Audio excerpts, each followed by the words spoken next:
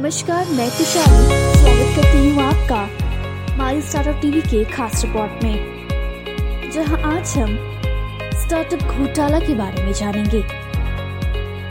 कैसे स्टार्टअप घोटाला ने भारत के नोएडा में एक घटना में भारत की उद्यमशीलता की महत्वाकांक्षाओं को झंझोड़ के रख दिया। तो आइए शुरू करते हैं।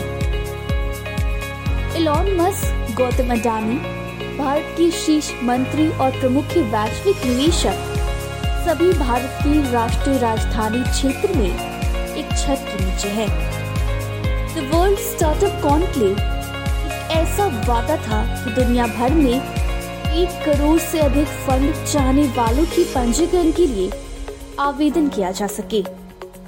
लुक तलवार कार्यक्रम के सह-संस्थापक ने दिसंबर में घोषणा किया था कि ये दुनिया का सबसे बड़ा फंडिंग उत्सव होगा, जिसका लक्ष्य INR 1 लाख करोड़ यानी कि $12 बिलियन से अधिक का निवेश जुटाना है।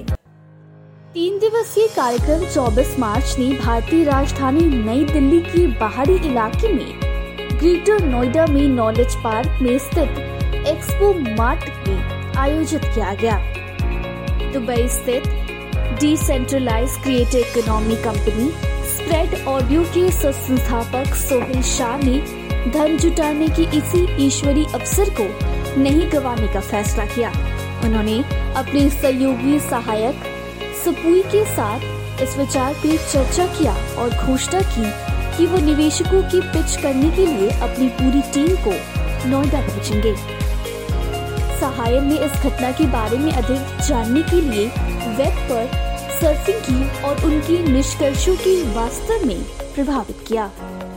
वर्ल्ड स्टार्टअप कॉन्क्लेव की आधिकारिक वेबसाइट में होम पेज में केंद्रीय सड़क परिवहन और राजमार्ग मंत्री नितिन गडकरी और भारत की उन्नत राज्य उत्तराखंड के मुख्यमंत्री पुष्कर सिंह धामी सहित शीर्ष भारतीय अधिकारियों को पाया गया है।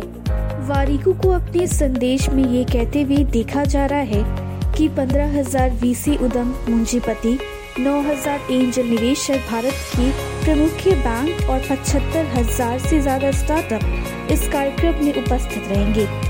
राज शर्मानी ने अपने संदेश में संस्थापकों के पास बुक करने और अपने स्टार्टअप के सपनों को हकीकत में बदलने की सिफारिश की। आज के लिए इतना ही। हमारे टीवी चैनल पे 700 से अधिक स्टार्टअप और MSME शो है।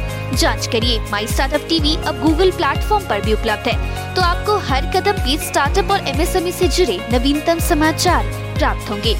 आप हमारे टीवी चैनल को सब्सक्राइब करके हमारा समर्थन भी कर सकते हैं और घंटी के आइकन को दबाना ना भूलें। आप हमें को फेसबुक, ट्विटर, लिंक्डइन पर भी फॉलो कर सकते हैं या हमारी वेबसाइट www.mystartuptv.in पर जा सकते हैं।